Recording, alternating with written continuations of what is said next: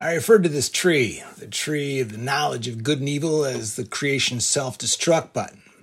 Now, I'm familiar with self-destruct buttons from Looney Tunes cartoons, where they sat on dashboards right next to start buttons and the button that launches the ejector seat.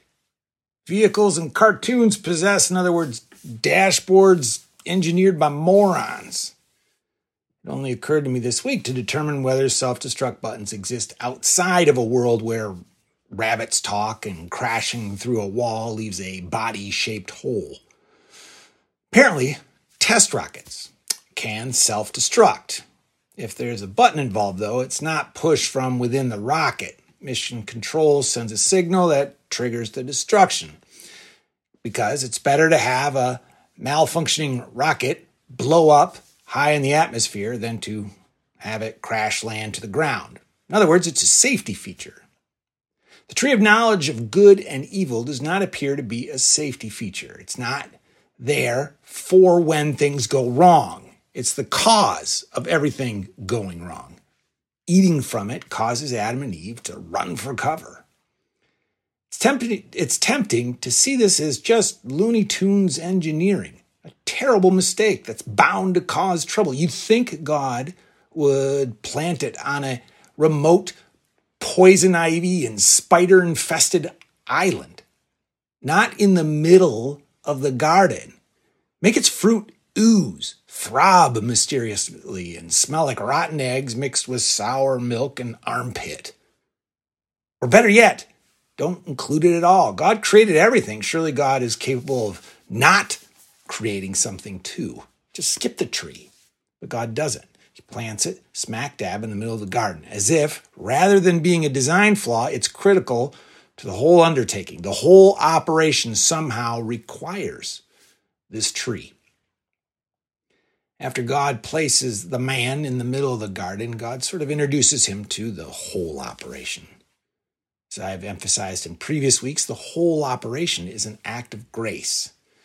It's a gift. And here, God establishes how this gift is fully stocked to supply his basic needs.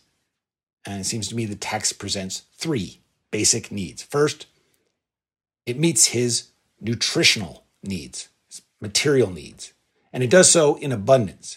I mean, you can sort of picture the gesture God makes when God tells him that he's free to eat from any tree. His arms are wide and he's turning, all of this.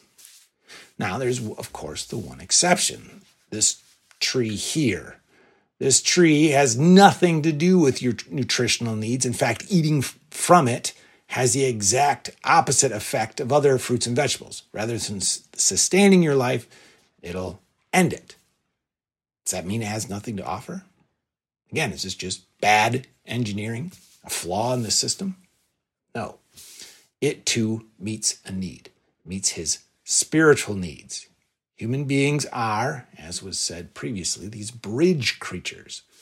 Like our plant and animal siblings, we are formed from earth. But our earthen form was brought to life by divine breath. Something of the Almighty animates our being. To lose touch with that is to rob ourselves of what makes life a gift.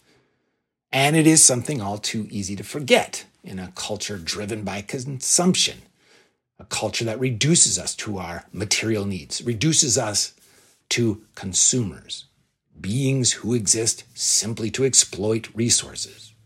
Now, we'll say more a bit about how this tree meets this fundamental need, this spiritual need, in a moment. However, as I said, the text suggests that there are three needs supplied by this, the gift of creation. There's material, nutritional needs. Second, spiritual. Third, relational. So after the business about the tree, God says, hey, it's not good for you to be alone. So God organizes this animal parade and marches them past the human being so they can receive a name. And naming, right, speaks of relationship. To know something's name helps form that relationship. It's a demonstration of care. So, but even as this happens, there's this recognition that none of these animals is sufficient to meet that relational need. But here again, God comes through in spades, creating the woman from the side of the man, and Adam is thrilled. All the needs are met, abundantly, thrillingly. So why does everything go so terribly wrong? Because the serpent manages to reframe the whole operation with a single question. Did God really say you must not eat from any tree in the garden? The God we meet in chapters 1 and 2 is exceedingly generous, an exceedingly generous artisan who ensures that every need is met in abundance. Now suddenly with this question, we're not so sure. Now we're wondering what God is withholding from us and why.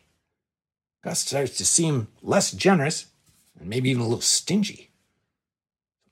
The question having sown this distrust, Adam and Eve eat.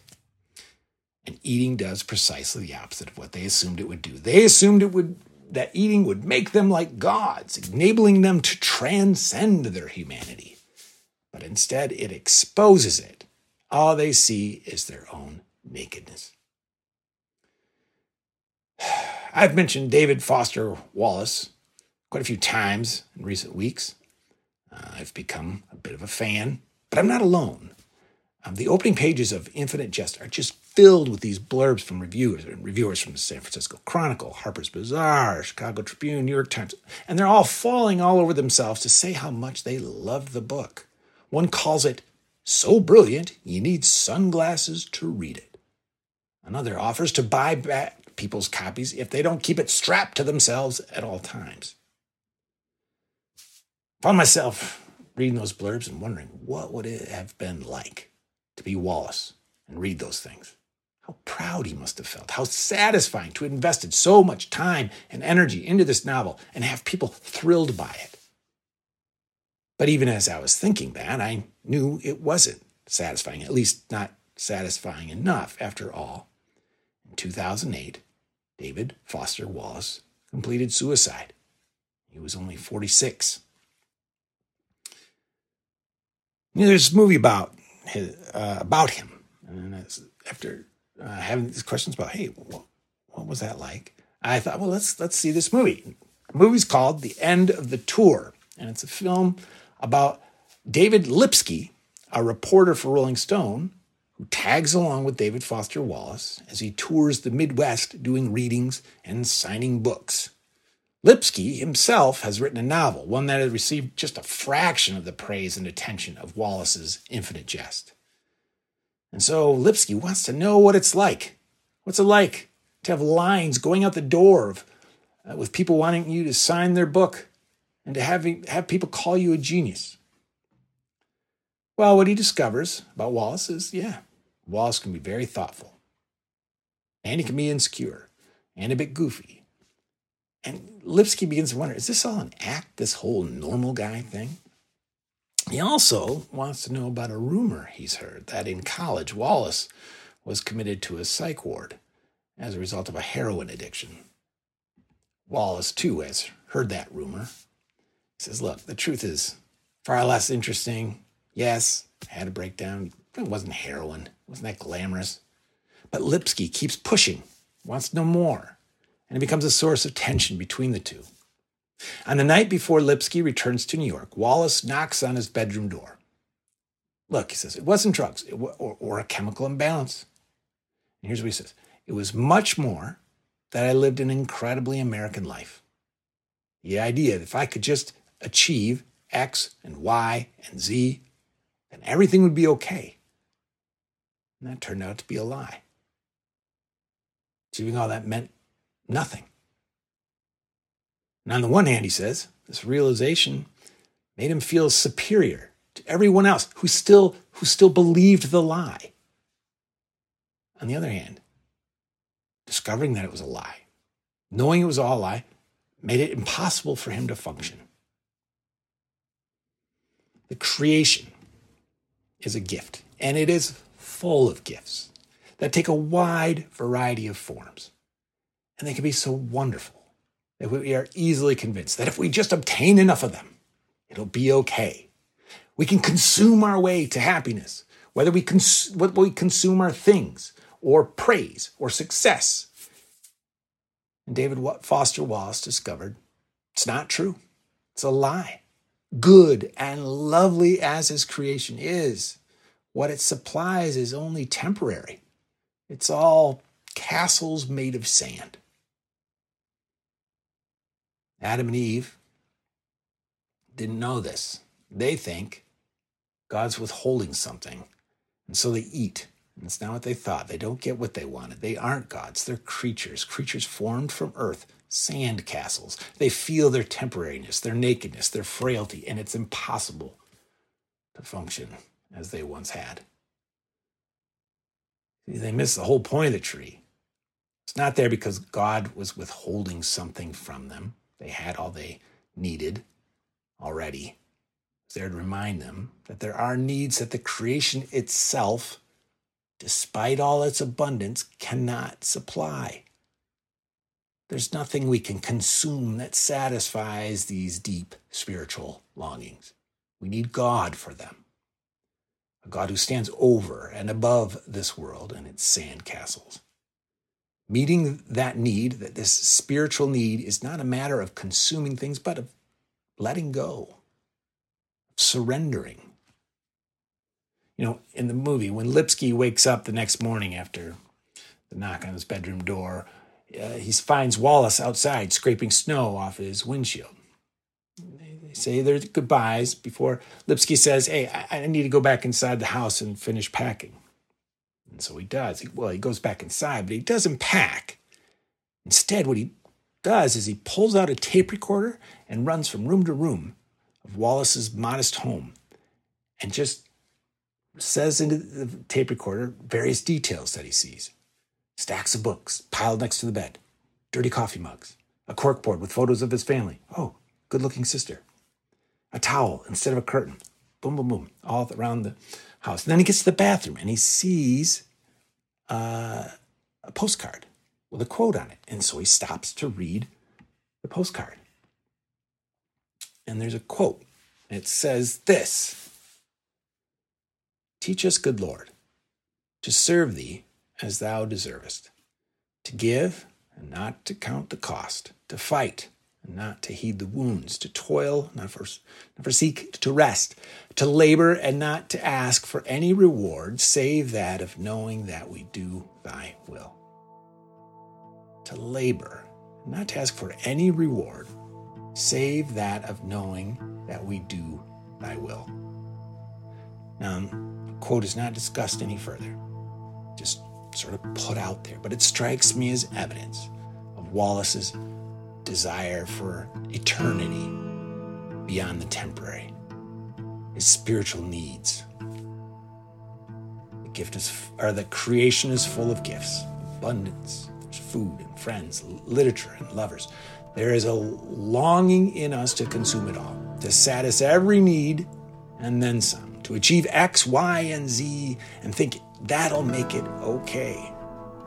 We do have material and relational needs. We are creatures formed from the ground, but we are also spiritual beings. Divine breath gives us life. To deny this is to believe a lie. The tree sat in the middle of the garden as a reminder of that in the end, the only gift that matters is the gift of God's own self, eternity in the midst of what's fleeting and temporary, bedrock in a world of sandcastles. Now, the prohibition against eating is not because God's withholding anything or is attempting, to test our willpower or something like that. No, it's an opportunity for the human beings to demonstrate that doing thy will is enough. That's what's satisfied. God gives all this, but God also gives them a place to stop, to surrender, to remember. So much of the life of faith is like that. It's stopping. It's remembering you're not just a consumer. Yes, we want to eat. We stop. We give thanks. Yes, we want to work and be productive, but we stop. We rest. We worship. We want money. Of course we do, but we stop. We give. These habits, they run contrary to our consumer impulses. We don't want to stop. It's our time. It's our money. We worry we won't fill our needs, but we have greater needs. Needs only eternity can satisfy. And so we pray. Teach us, good Lord, to labor and not to ask for any reward, save that of knowing we do thy will. In the name of the Father, the Son, Holy Spirit. Amen.